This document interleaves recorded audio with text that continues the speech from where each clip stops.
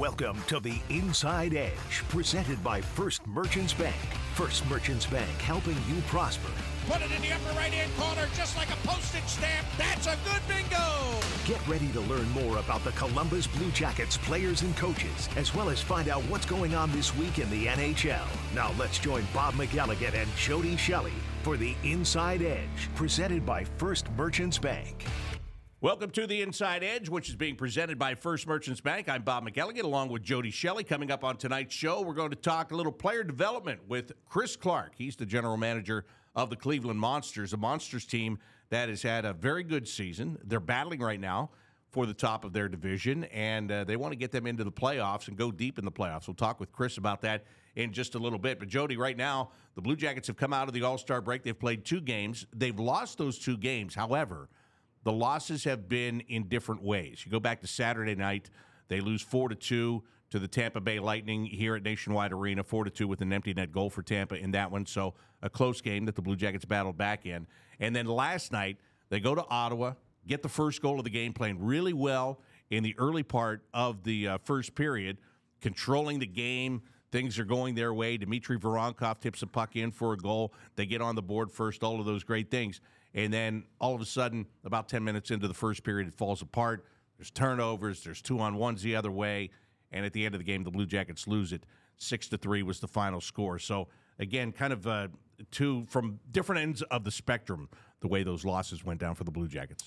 Yeah, and 2 goaltenders that had not played in a while, and Tarasov and Forsberg. And Forsberg for the Ottawa Senators didn't look comfortable in the net. I didn't think that game was over until late in the game when they got that empty netter. You know, I still thought with 6 minutes left, the Blue Jackets were going to be able to, grab that game. Too many mistakes. We saw a lot of odd man rushes. Ottawa sharpened up their defensive game. They looked really stingy, really good sticks. But the Blue Jackets' top line with Boone Jenner, Johnny Gaudreau, and Jack Roslovic, they were pushing. They were a handful for the Senators.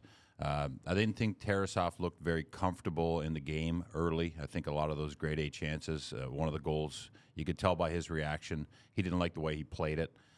So there's a combination of things that, I think they found a way to lose that game, which is frustrating for the team because going into the break, the 1-0 win was tremendous in St. Louis. And it's such a great thing for a coach and a team morale to figure out how to win a 1-0 game because there's a lot of moments where you think teams would sit back and hang on in that situation, but it's almost like they just stuck with their game, and it was like a well-oiled machine, just cranking line after line.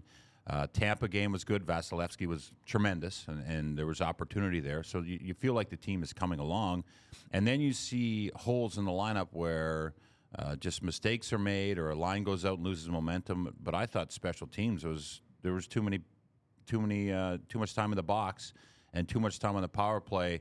Not getting momentum, not getting set up in the offensive zone, not being a threat. And that takes away from the team. Plus, you have players who are out sitting on the bench for a lot of the game, not getting minutes. So this team needs to obviously stay out of the penalty box. But when the power play is out there, you've got to carry the game. You've got to create that momentum. I thought the second period last night was awesome. They grabbed it. The Boone Jenner effect to me is huge, where it doesn't matter what's happening or who just scored. It's like, okay, we come out and play the same way. And for this team now, Bob, we hear how they're building and how things are coming along. They played just over 50 games with the head coach. You're starting to see them come together. I love how he's positive and he's really thorough on Pascal's thorough on what he sees and honest in his evaluation. But that's a disappointing loss in my mind on the road, a team that's got a couple injuries, a team that you can beat. The penalty kill has got to be figured out for this team right now. It's such a great challenge. The penalty killers love the challenge, and when they were playing earlier in the season and playing well, you could talk to guys like Branson, and he'd be like, we love it. I mean, it's just assignments, work. You have to work together so well in the defensive zone. You have to be on the same page all the time. But right now, it just seems like there's too many holes in some of those passing plays and the plays that are coming off the goaltender where they've lost some confidence. They're working themselves out of position a little bit. So, you get those things shored up, and that's a different game. There could have been 2 shorthanded goals last night. There was one. The second one was taken away because of goaltender interference. You mentioned Goodbranson. ironically, and he is one of your best penalty killers. He gets that puck on his stick and he rims it around the boards and it's out 9 out of 10 times. He was in the box twice last night. Zach Werenski was in the box twice last night. That's unusual for both of those guys. Yeah, and that hurts. Those are guys that can make kill plays, and that's something the Blue Jackets have had a tough time with is, stopping the play from going behind the net, not allowing bobbled pucks to be recovered because those guys can anticipate and be on top of it. So, that's a really good point. You get the couple of those guys in there, but also, guys want opportunity, and when you do get your chance to get out there and it doesn't work out, it's unfortunate. It is unfortunate. There's no doubt about that. And as you said, the Blue Jackets they're trying to find themselves right now. But Johnny Gaudreau, in both of those games, the Tampa game, he had some rough spots last night. I'll give you that. But the Tampa game, he was really a driving force. He and Boone Jenner are back to being that good tandem working together on their line. And I actually thought Jack Roslovic had some jump in his step last night. Well, he got an opportunity on the top line. I mean, he comes back from injury. He's looking for a goal. He takes a lot of pride. Anyone does in playing about that top line, and he's there because Chinnikov is injured. And, that's the opportunity he has to take. He is a guy that can carry the puck on the wing or in the middle of the ice. Depends on where he gets it. He's a good puck distributor, and he's really cleaned up a lot of his game where he does not make the extra play or take the extra second and a half with the puck where those passing lanes are closing. And, it's a lot to play with really good players, but I think he can do it. He's got the confidence to keep the puck. He's got the confidence not to force it, and I love that he took that tough angle shot last night and it ended up going in for him because, everyone wants to have success and help the team win, and I feel like Jack has got the skill set. Let's see now if he gets the footing. So what do you think this team is kind of in their own heads right now? Today is a scheduled day off, so there's no practice today. Then they're going to practice tomorrow and head out to California where they're going to play 3 games over the course of, 5 days or whatever it is. Mentally, going into the break, as you said, you win 1-0, you go on vacation for a week and a half, and you feel great. Now you come out, you drop a couple of games, and today you've had to sit all day and think about what happened to you last night. I don't think they think about what happened to you last night. I think today is a day to kind of recharge and refresh. It's Valentine's Day, so they'll spend time with their loved ones and kind of get away from the game a little bit, and then roll your sleeves up and get ready for these next 3 games. And when you look at San Jose and Anaheim and LA, who's really struggling. I mean, they lost last night 7-0 to Buffalo. They made a coaching change. This is a different team and a different. They're in a different spot than they were when they were here last. They were top of the league. They were rolling along. So these are 3 winnable games, and I think it's really going to show that if this process is really working and this is really something that is building, then they go out there and they sweep this trip. That's my expectation because. You have to learn from your losses and you have to learn from your wins. And when you think about the St. Louis win, when you think about, okay, you hear they played well against Tampa, all right, well, you didn't play well last night against Ottawa. And it's circumstantial, like I said, too many penalties. And now you're going into teams that are struggling and teams in San Jose who's just a mixed bag of players, and they've got injuries as well. You have to go in there and play your game, and that's where I think they're at. I think that they are, honestly, when I watch them practice, when I watch them play those moments like they did in the second and even parts of that third period, they need to be that team that we expect them to be and take that step. So I think mentally they're starting to get what they're supposed to be, and I think the coach is too. I mean, he's a new coach in the NHL, and he's had a lot of things to lay down firmly. He's backed off on a few things as far as system-wise to try to cater to some of the players offensively. But I think the 2 indicators for me are Zach Werenski and Boone Jenner. To me, they look like the players they need to be. Zach is now flying up the ice. He knows when to go. He's getting his shots through. He has no hesitation in his game. Boone Jenner's just a driver. And that's how this team has to play. And I think that for them now, as they step out west, you have to have everybody in the rhythm of playing that way. I think Zach Werenski is back to playing that way because Adam Boquist is back in the lineup. And I've said this a million times. It's crazy to me because I wouldn't have thought of putting those 2 together on the same pairing just because they're both offensively minded.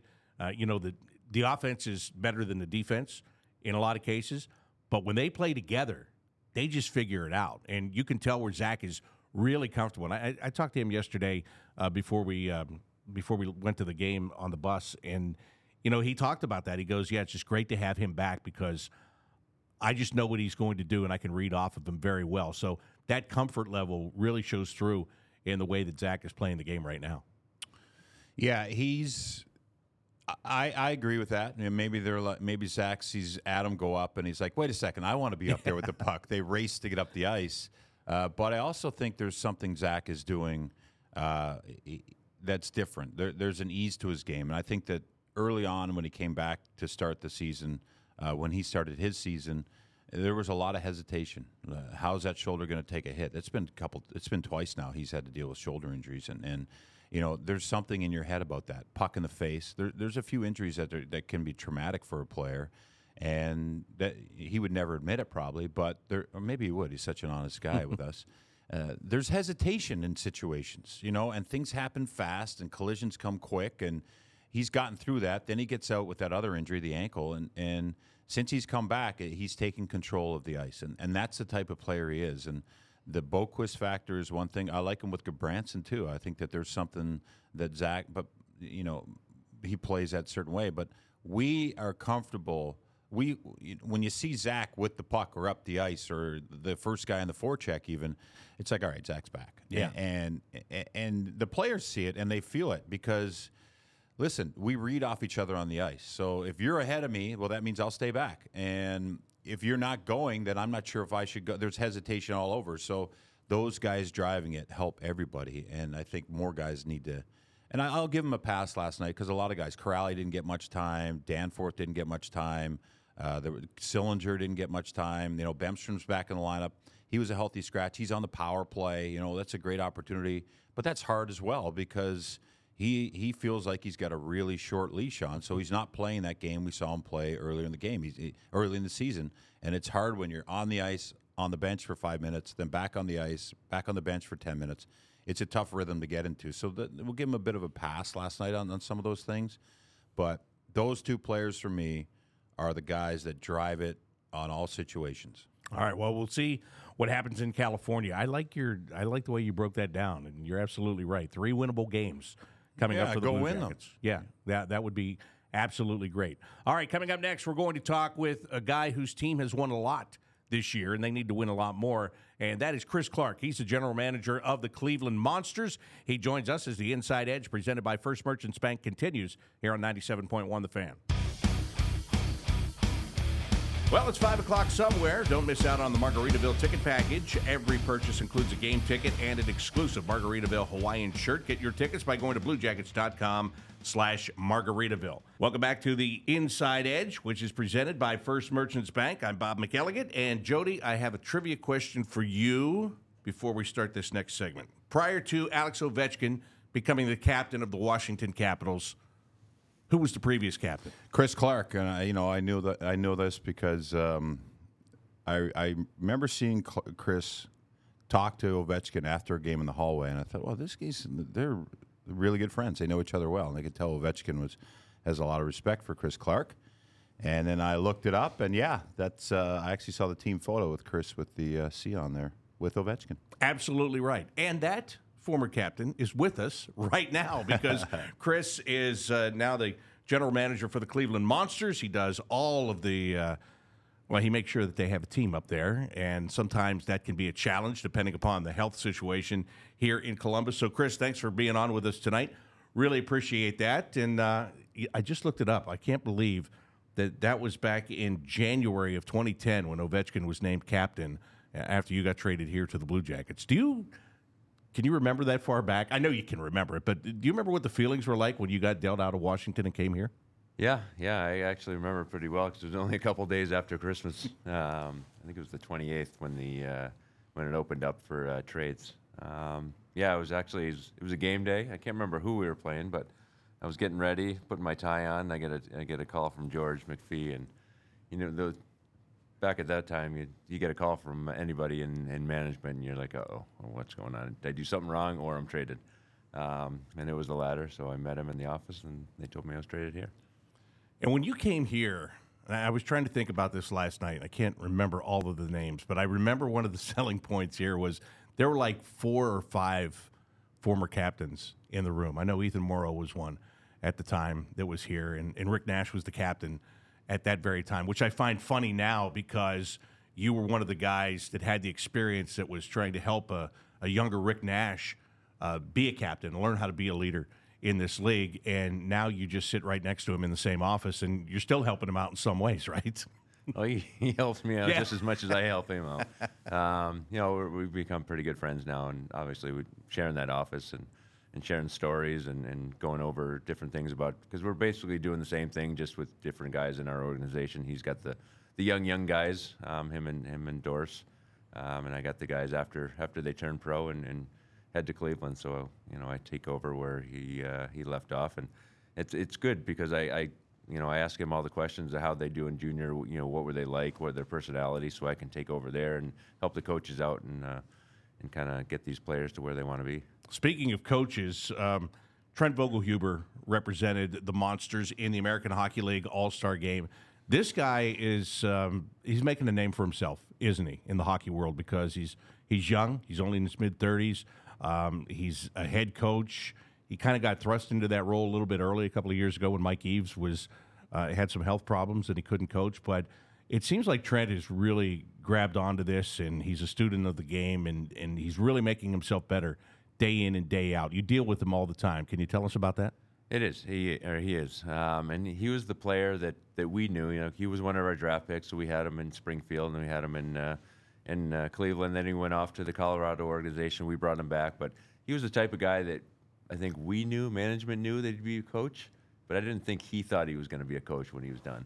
But he stepped into the role, and he's been great. He's been great ever since, as an assistant coach, as associate coach with Mike Eves, and then, again, as a head coach. He takes everything in. He's a student of the game. He talks to other coaches. He talks to Bednar in Colorado and Pratt. Those guys were kind of mentors to him right now. I know he's talked to those guys quite a bit, so he's definitely done a lot with the little time he's been in charge. When you look at a coach like that, what makes him a good coach?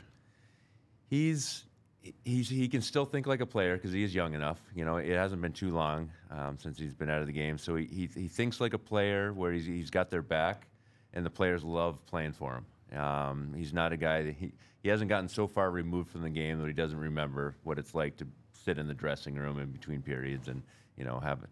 So he's done a lot that way, but he's really, he knows the X's and O's, obviously. He knows all those things, but he's just got that passion, and the guys feel it, and they know they want to play for him. So it's even when guys come in and come back or go somewhere else, I'll see him in the hallway before a game. He's like, it's not the same. I loved it here. I love my time here. Or guys that come in, he's like, you guys do it a different way. This is fun to play. Even last year and the year before, when it wasn't going well with wins and losses, guys still loved being here because they knew every day they had a chance to win, and they were putting their best foot forward to find a win. Isn't that it's nice to have that experience? And I think about you in your role now.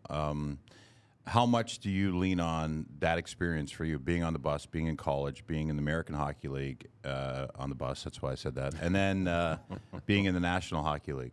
I think it was great, and I think that's why guys that have that experience are really good at player development, because you're going to get it. It's all about experiences. It's all about I went through that. I can relate to that. So when players are going through it as a young player, they think they're the only person in the whole league going through that situation, but they don't realize that almost everybody has. And having a good development coach like we have with Doris and Rick has that side where we've had some really high draft picks. So Nasher really can relate to those high draft picks and the pressures and the World Junior pressures and all those things. So it's all about experience, and you just kind of share experience in it, and it lets the guard down on the player you're talking to, and they're like, oh, okay, yeah, you went through this. How'd you get through it?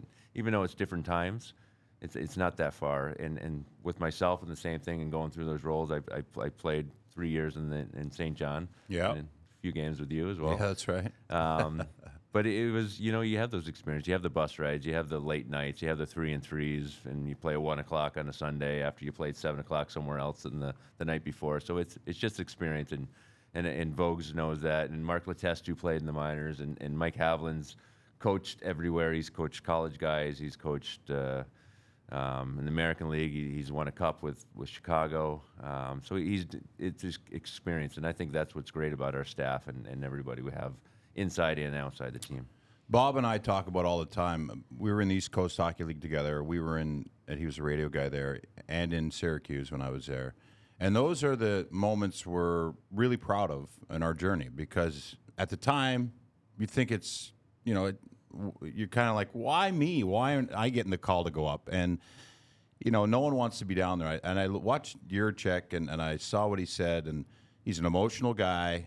I mean, I think everyone kind of feels that way when they're on their way down, but no one says it. How do you handle that situation? Is there something that you talk to him about? And I'm sure he's in a groove now that he's down there and playing. Yeah, and I think the coaches have done a really good job. And the elephant in the room was that, the article and whatever he said, but they talked to him, and he is emotional, and he is young. And those two together, sometimes when you get a microphone in front of you, you might say something you wish you didn't, whether he did or didn't. But he's been great. Once he's down there with the guys, he's got friends down there.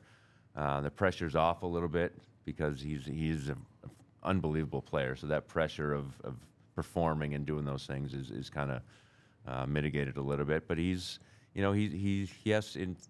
starting to learn that he needs reps. He needs ice time. He needs to get over the boards every few shifts, and he needs to be on the power play. He needs to be in the penalty kill. And if he's up here sitting in the stands or playing limited time, it's just not good for his growth. He's a young player. He's going to play for 15 years. He just needs that experience, and it's just reps. It's reps, over and over and over again. And then he's going to be up here, and he's going to play and never look back. I think, didn't you have a similar experience when we were in St. John? Yeah, up and down.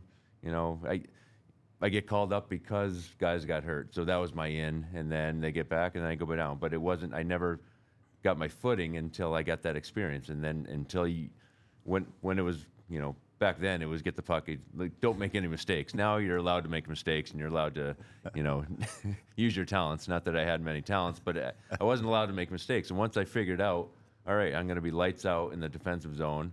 Then I got more and more shifts, and then I got more and more time, and I got extended time in the NHL. And they didn't want to send me back, and then there was a time when they're like, all right, he's ready.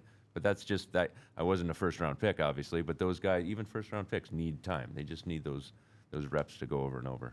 Isn't it interesting, though, the higher you get, the more specialized you have to get at something. I think you have to define your role to a T. And you said you became more of a checking player. And I look at Cole Sillinger here, and we're starting to see glimpses of him figuring out to play the short game, like play the game in front of you. And for him, he's a penalty killer now. He's been a good centerman and kind of taking care of those details. That's the evolution of a pro. And I think, isn't that some of the things these young guys really need to figure out? And the ones that figure it out quicker get there quicker? Yeah, 100%. There's only a handful of guys that you're allowed to do whatever you want, because that one or two times you get that break. Like you mentioned, I played with Ovechkin. He was the guy that can hang out at the far blue line, because if he got a breakaway, he's going to score. If I hung out at the far blue line, I was probably going to dump it in. They're like, what are you doing up there anyway? So get back and play defense. But it is, young guys have to figure out, because everybody that makes it to the NHL, everybody that makes it to the AHL were stars somewhere. They were the best players on their team in junior and college or whatever, in the evolution. So you look at any team, they were all first-line guys somewhere else in the American League, and then then they get to the NHL, they were probably first-line guys in the American League. Now the NHL is full of there's only 3 first-line guys and 2 defensemen. So you got to find a role. And until you do, if you're not the elite of the elite, you need to find that role. So you look at David Savard. I always bring him up to some of our defensemen. Like, he was the best player in the Quebec League, the best defenseman, highest scoring defenseman, and won the awards. He comes up here, and he figured out, like, I'm going to be a big, heavy, shutdown. Still got the skill. We see it every once in a while. We saw it here. But he had to be that big, heavy, shutdown defenseman that he's become. And it happens everywhere. All these guys are just the best, and then you got to figure out, or if I want to stay in this league, I'm going to figure out how to do this really well, like you said, really, really well in the face-offs, or I'm a really good defender on the PK, or whatever it is. You find that role, and then sometimes you can move up from there. You just got to get your foot in the door. How frustrating is it for you? I guess frustrating. I'll use the word frustrating, because you can see holes in organizations. So say you see a need in Columbus, and you tell a player, hey, if you play this role, you might get an easier chance to get up, and they can't figure out how to play that role. I mean, is that something that you do, or is that something you approach throughout the season? Yeah, it's a combination of myself. It's the coaches, obviously. They're constantly, hey, you want to get up there, showing them video and showing them over and over. I'll talk to the guys because I have that relationship with the players as well. Dorsett will come in, Nash will come in if they have that relationship with some of these young guys. So it's, you even talk to the agents. You're like, hey, he's got to figure this out. And the agents know. They've been around forever. They know the game too. So it's just a combination. And all of a sudden, sometimes that light switch goes off, and they're like, oh, now I get it. So you have to get through it. Some guys have to see it, have to go through it until they really, truly believe, because they believe in themselves and they believe in their skill, which they should.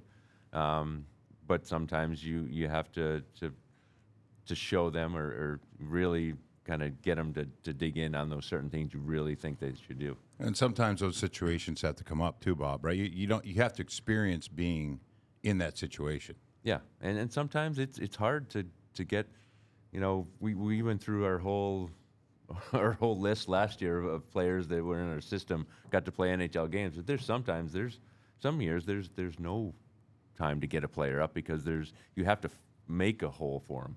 Like sometimes the holes are there because we have injuries or sickness, or when COVID was happening, we had time to call these players up and it was right in front of them. But sometimes you have to find a hole for these guys and plug them in. So it's you got to be ready. I always tell the guys you have to be ready for that time when you get called up, because it's opportunity and you better be ready. Because sometimes you're not ready when the opportunity comes, and that might be your only time that year or only time ever.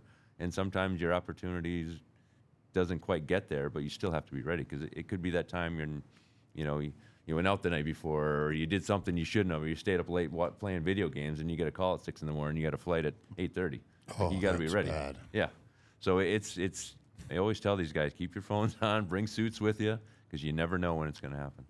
Just think, you guys back in the day, before the phones, I mean, like now you can get a hold of a guy right away, right? Yeah. I mean, back in the days that all of us were in the minor leagues, and I'm talking late 90s into the early 2000s, that wasn't a thing. Like, people had to track you down. And if you were in the American Hockey League and they tracked you down to say you were coming up, that was great. If you were in the National Hockey League, you're trying to hide so they can't send you back down, right? I never went back to my hotel room until like midnight. I didn't want to see that blinking light on my phone. Takes the phone off the hook. Hey, I want to go back to, you were talking about David Jiricek and the frustration. I talked to Mark Mathot last night in Ottawa. And, Mark was a guy that I was in Syracuse when he was there, and he kept coming back. He was there for a year, and then he was back the next year. Then he was back again. And he goes, yeah, it ended up working for me. I wasn't happy with it at the time. He goes, but it worked for me because you played in the NHL for a long time. But he had an interesting take. He said, but now the game is so different, and it's so much younger. And you see guys that are looking at other guys in their draft class that are already there and are already doing it. And then the question becomes, well, if they can do it, why am I not getting a chance to do it? Is there a lot more psychological stuff going on maybe now more than there ever was before? Oh, 100%, because it's right there on your phone. You can see the highlights, you can see the stats, you can see everything that we had to really look up, 20 years ago. You had to get the paper in the morning. Hey, did you see who got hurt last night? I remember those days. Exactly. So, but now it is like that, where it's right in front of you, and it's like I said before, it's opportunity. Like, some teams might have the opportunity to bring that same guy. You might have guys in our system that are way more talented than guys on other teams in their systems, but they had the hole to fill. They had an injury, they had a sickness, they had something that got the guy called up. He deserved it probably, but you need that opportunity. So sometimes that's what it is, and that's a really hard thing to talk to a player about, because they know they're better than this player or that player, and that player is playing the NHL. And we every year it's the same thing. I'm sure it's like that on other teams. Like, we had everybody play last year for the most part, basically everybody in our system. But I'm sure there was guys on other teams that are way better than some of the guys that got called up. But we just had to fill that need. So it is very psychological, and that's the thing. And players now really want to know why. They want to know, well, why am I doing this, or why do I have to do that? And that's part of our job, is to explain it. And whether it's through video, some guys need to see it, some guys need to hear it, and some guys you just tell them and they do whatever. So you're dealing with in Cleveland now, we're dealing with 25 different personalities. We had, I think, 25 guys there right now. So you're always, the coaches have the hardest job ever because they just can't coach a team. They got to coach the players. It's the same in the NHL. You're coaching players, not teams and personalities.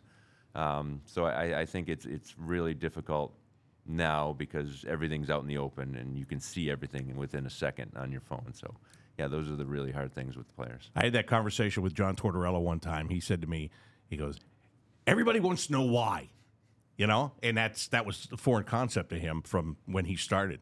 And I said, Torch, you got to understand, the answer to every question in the world is in the palm of your hand now with the phone, right? Mm. I mean, these kids, they know why when you don't want them to know why.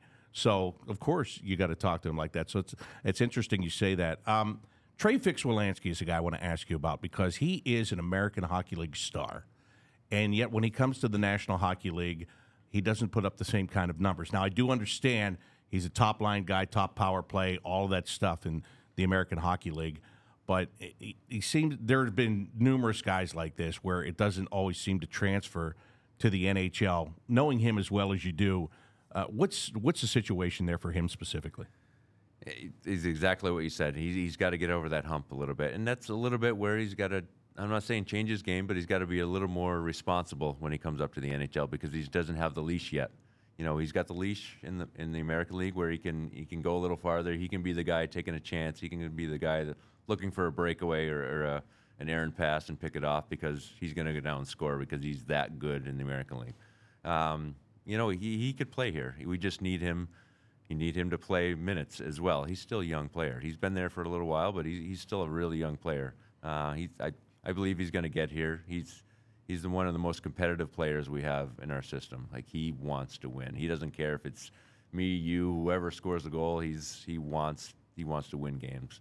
So he's the guy that's wears his emotions on his sleeve. He's yelling at the refs. He's yelling at the other team. He scored in a shootout yesterday, and he's twirling a stick by the bench, all up down by their bench. But he's that type of player where it's contagious. Like, he gets the guys going. So he's been great for us. Clarky, I'm wondering the philosophy down there with building a team because you have draft picks, you have young players, but you've also got some good veteran guys that really help that room. And what's that combination like? It's hard to do because you can have winning teams and you can have development teams, but you really want a little bit of both because you don't want to you can't win all the games because then those players you can have a bunch of 30-year-olds or I can get a bunch of old because we have the veteran rule where we're only allowed 5 or so guys with a certain amount of games. But I could sign some older college guys because they'll be 24, 25 coming out, but we kind of mix it with good prospects, and a lot of our older guys are our next guys in line to make it here too. So we don't have that hired gun mentality that Chicago always does. With Hershey, they always do. They just bring in guys that'll never ever be in an NHL uniform, but they're going to score 30 goals every year in the American League. We don't want that. Our guys that score 20 whatever goals are Gauntz, are Carson Meyer, are Fixie. Those are the guys that are the next in line to fill a spot here. And then after that, we have our next wave of young guys that need to play big minutes. And with Adele Bell, Malatesta, Corson Kuhlmans, guys, Juracek, guys like that are on they're call-ups, but they just need some time. So, we have that mentality where we want to win games, but we're not going to sacrifice our young guys playing time to win those games. We want to make the playoffs, and I think hopefully we will this year because we had a pretty good lead at one time. But it's not, like I said, we're not going to win every game because we're putting in guys in situations that we want them to figure out how to play them. We can win a game at the end of no problem and keep Carson Meyer and Gauntz and all of our older guys out there, but we're sacrificing guys getting that experience of going through a 6-on-5 against or a power play against at the end of the game. We want a Malatesta. We want some young guys to experience those things. And how much time do you get on the ice with these guys still? Not anymore. Used to all the time, but now that Nasher and Dorse and guys like that have kind of taken over that role, I've kind of removed myself a little bit from it, but I'm around, at every game. I'm at 2 or 3 practices a week, and so I'm around the guys. They have questions because it's still a lot of the guys I was dealing with as development coach as well. So we still got a pretty good relationship with some of these guys. Is it still similar schedule or 3 and 3 nights practice? A lot of practices during the week. Yeah, it's well, we had a game last night, a Tuesday game. But for the most part, it's a Friday, Saturday league. They've limited the amount of 3 and 3s. I think you can only do 3 this. Oh, year. wow. Yeah, What? I know. It's 3 or 4. That's crazy. We have one coming up this week, and we have a 3 and 4 the week after. But yeah, they've eliminated a lot of those. It's because it's American League. They pack the places on a Friday, Saturday, and a Sunday afternoon. So, Jody, as you know, and Yeah. as you know, Oh, those bus trips, they're never in the same place either. Oh, So I you- used to love the 7 o'clock home game and then the 4-hour bus trip to Toronto for the 3 o'clock game Sunday afternoon. That was great. Yeah. 3 would have been good. We got the 1 o'clock. Oh, sometime. I remember one in Huntington, I think, Yeah. on a Sunday afternoon. And, my role, I used to just think, all right, let's just cruise through this one. Next thing, 3rd game in 3 nights. I'm kicked out after 3 fights. So those battles. So that's a win for you. No. And I remember guys saying, all right, let's just snooze through this one. I'm like, yeah. The next thing you know, it's fireworks. But, they talk about it being such an important developmental league. And, it really is. And then I hear people talk about how many games defensemen need to play before they're established in the National Hockey League. And I understand that because there's so many situations within a game. And there's so much ice time you need to get before you really hit that role. And that's a fine line. Is that something that you would have conversations with maybe Pascal or Yarmo where it's like he needs to be on the power play? He needs to play more minutes. Yeah, absolutely. And Steve McCarthy, especially as a defenseman, we're talking to him. And if we're talking about Yurchek, that's the thing. We want him in those positions where he's going to – and it's, like you said, defensemen need those games. It's a lot of people say it's a 200 pro games until they really Pro hit their games? stride. Okay. Yeah. And it's because it's such an emotional position because you make a mistake. It's like a goal. You make a mistake, it's in the back of the net. You make a mistake as a forward in the offensive blue line, hopefully there's a lot more mistakes coming up before it ends up in your net. But as a defenseman, your stick's the wrong way, and it passes through the crease, and it's in the back of your net. And the coaches are like, well, you put your stick here. It's like, Yeah. I got to put my stick there. So it's one of those things where they like you said, they need to go through all these things. They need to be on the ice a little bit. So that kind of 20-minute mark for a defenseman during a game, 20, 25 minutes, somewhere in there for an elite player. You kind of want them to get, because then they're getting, it depends on, like, if they're not killing penalties, then that might be 3 or 4 minutes that they're not getting. If they're not on the power plays, another 3 or 4 minutes they're not getting. So we're trying to get these guys in all those situations where they are playing special teams and regular strength. What analytics do you rely on, like, daily? Is there like 3 or a small number that you really you look at first? Well, if it's a defenseman, it's time in their own zone or what is it, puck touches or getting the pucks out of the corners, things like that. Forwards, it's offensive generating plays. It's what are they doing through the neutral zone or making a play over the blue line or it's centerman. It's obviously that's an easy one. That's stats been around forever, is winning faceoffs and stuff like that. And so those are just those little things that I'll probably look at after games, and obviously ice time and plus minus is always there, but that's been a stat that nobody really likes because it probably ends up at the end of the year all evening out. But there's times where you shouldn't be on the ice for a goal for or a goal against. So those are the things that I don't look at as much. How about intangibles? You were a great teammate, a leader, a guy that was quiet in the locker room, but had presence when it needed to be had. How much do you look at that? How they treat people, how good of a teammate they are, and how they fit in? That's at the top of my list. It's an organizational thing where the McConnells want the best people as well as the best players, and it's been my philosophy the whole time. Because I have to kind of supplement some of these guys where I'll go out and find some free agents, whether it's pro guys that have played pro already, or college free agents or junior free agents, and that's the top of my list. I can see them, I can see their stats, I can see them play. I go right to the coach. All right, how is he in the locker room?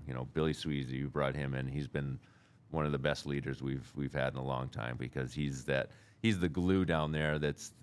He sparks the guys when they need it. He's the guy that's always talking, but it's a good always talking. Like, he's funny, he's joking, he's great with the coaches, he's great with the players, he's great with the media. He's one of those guys that I want our young guys. Because he was a college player, came in at 23.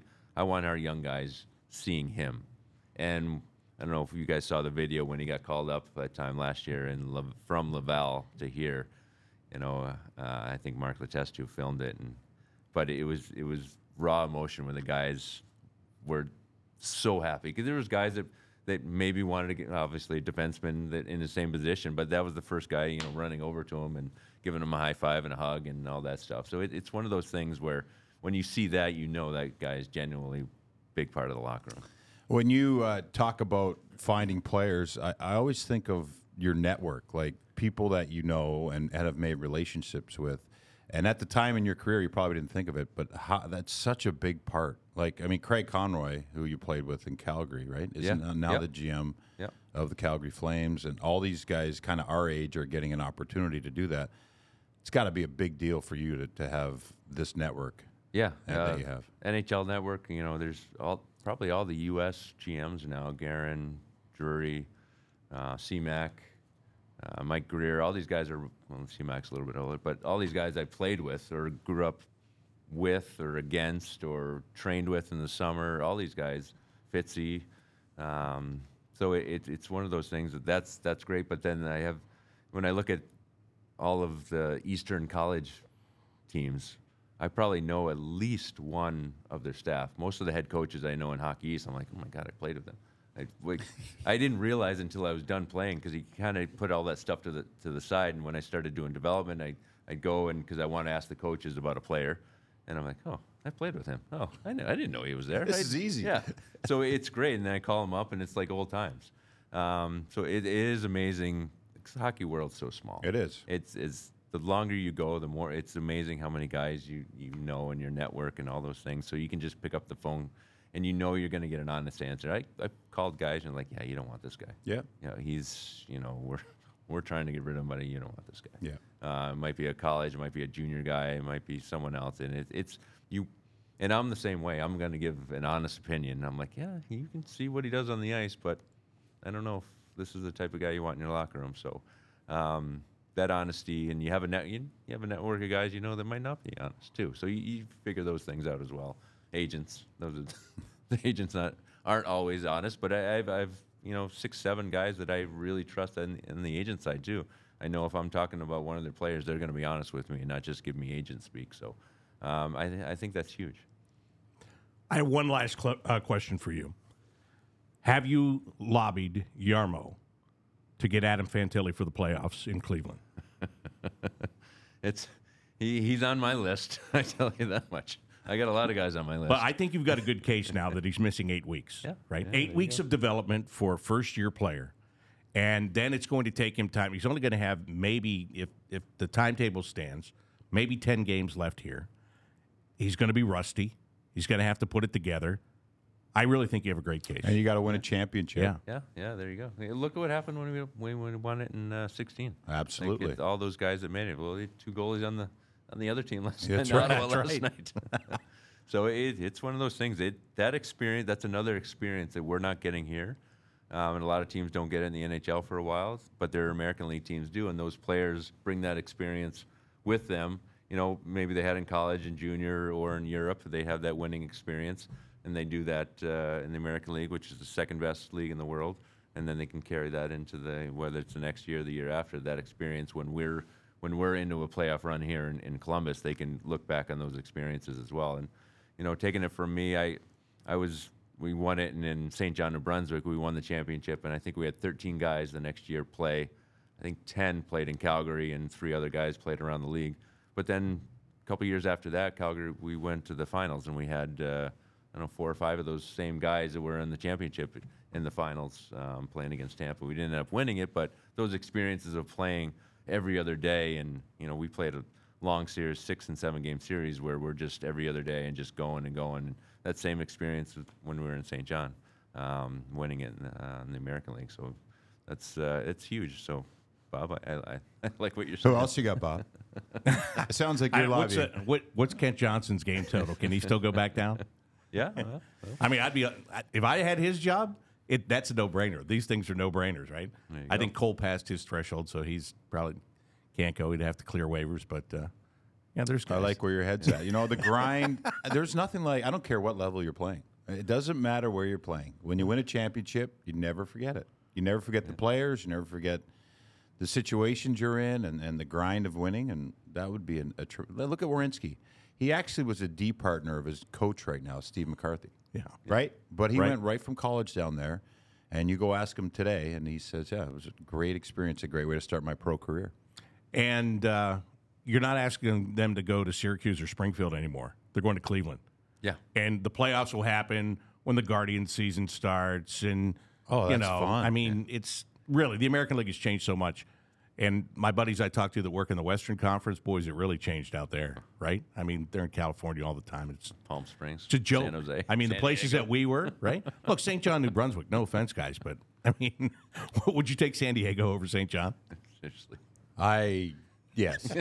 Not St. John. Although- Wait a minute. Not St. John's, Newfoundland. Although, St. John. Bob, you did not have to leave the confines of you didn't have to go outside. Yeah. No. You stay in the hotel. Yeah, that's right. And walk through the mall. There was a Tim Hortons, so you can catch that on the way in for breakfast, on the way back for lunch. There was 3 or 4 restaurants in there, Yeah. so you never had to go outside. We used to hang out in Mall Walk and have some fun, and there was bars in there. The Rockies. Rockies in between the rink, the Delta Hotel, and the rink. You'd pass all kinds of stuff. Yeah. See, and that's exactly the experiences that we've been talking about here for the past 20 minutes or so. So, Chris, thank you so much for joining us. Great to have this conversation. Best of luck to you and the Cleveland Monsters as you're looking to get into the playoffs and then make a push, big push thereafter. Yeah, thank you. Thanks, guys. All right, that is Chris Clark, General Manager of the Cleveland Monsters. We'll be back to wrap up this week's edition of The Inside Edge, presented by First Merchants Bank right after this on 97.1 The Fan. 2024-25 ticket plans are on sale right now. You can choose the games and the seats that you want. You also score big bonus ticket rewards, food and merchandise discounts, and incredible ticket savings. Learn more by going to bluejackets.com/ticket plans. Ready to wrap up this week's edition of The Inside Edge presented by First Merchants Bank. And Jody, when we look around the league this week, it's very easy to pick the top story. Morgan Riley, yesterday suspended 5 games by the NHL. This goes back to Saturday night. The Toronto Maple Leafs lose in Ottawa to the Senators. Ridley Gregg goes in for an empty netter at the end of the game, and about 3 feet outside the crease, he slap shots it right into the net. Morgan Riley takes exception, comes over, cross-checks him in the neck. That gets him his 5 games. There was just a ton of talk between Saturday night and yesterday when the ruling came down as to what's the suspension going to be. Was this the right thing to do? Who was in the right? Who was in the wrong? I ask you, former NHL player, when you looked at this situation, what did you see? What did you feel? Well, I thought really, Greg, it was a statement play, you know, and when you do that, when you make a play like that, it's disrespectful to the other team. It is. It's just when you're on the bench of a team that happens, you kind of stand up and say, hey, it's not necessary. Okay, you got the empty net goal, but, I like a reaction. I want to be on a team that reacts to that. I don't like a cross-check to the neck. I mean, nobody should ever receive a cross-check to the neck. I don't think Morgan Riley intended to cross-check him in the neck. I just think he reacted when he got in tight. When you get close to someone and you feel like it's, you're going to engage with them, you just want to, let them know. Just throw them on the ice or just slam them against the boards. But it got away from Riley there. I think the suspension is right. Going off with Perron, I think got 6 for a cross-check to the neck. On a reaction in front of the net. And, I love that Riley reacted. I think that is the right thing to do, is to react. Wrong thing to do is get the cross-check in there, because you have a young player who's he stepped out of the boundaries, I thought. And if I'm on a team where no one reacts, I'm worried. If I'm on a team where someone reacts, I like it. I think that is the product of the video game generation, honestly. The slap shot into the empty net. Nintendo 64? yeah, exactly.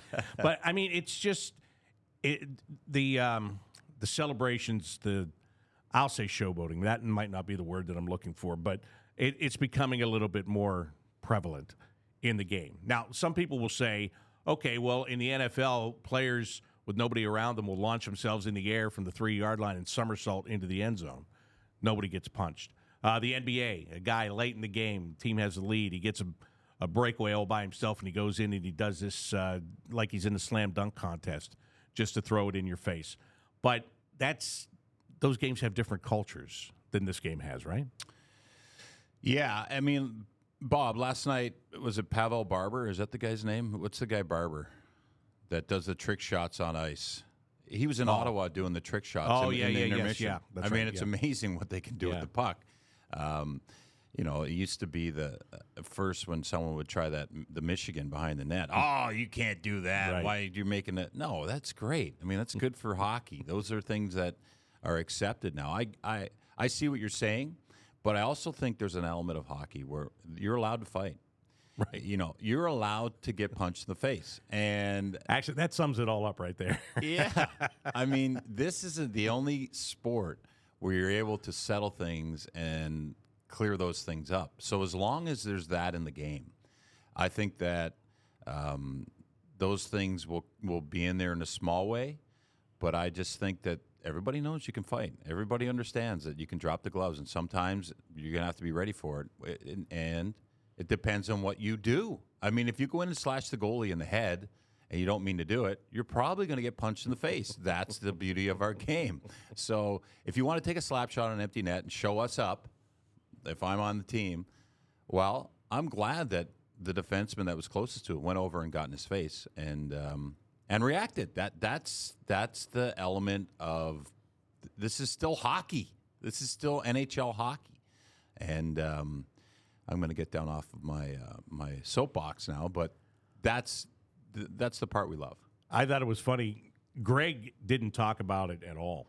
Like, he hadn't spoken about it. And then last night, he scored a goal in the game last night. He tipped a shot that Tarasenko took.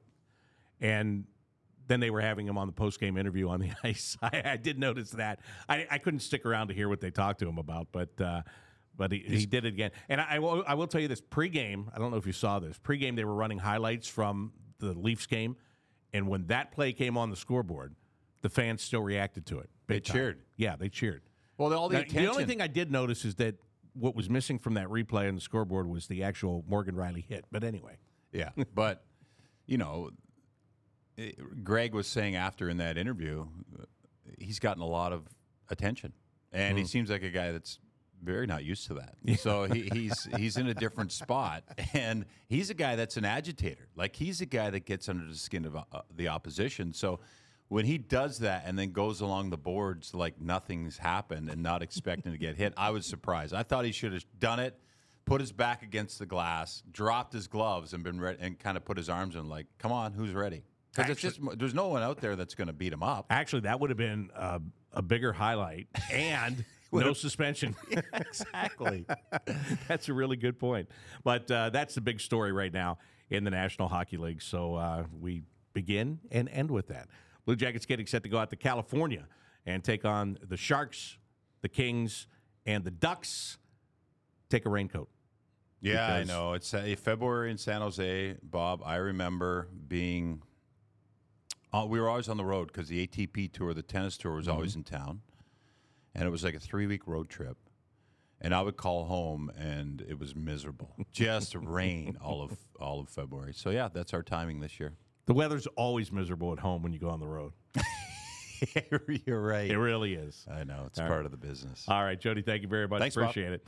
All right, yeah, that game on Saturday in San Jose, by the way, gets underway at 10:30 here in Columbus. And pregame coverage, both on the radio network and on Bally Sports, will begin at 10 o'clock. Thanks to Chris Clark for being our guest tonight, and that's going to do it for this edition of the Inside Edge, presented by First Merchants Bank. For Jody Shelley, I'm Bob McElligott. Thanks for listening to 97.1 The Fan.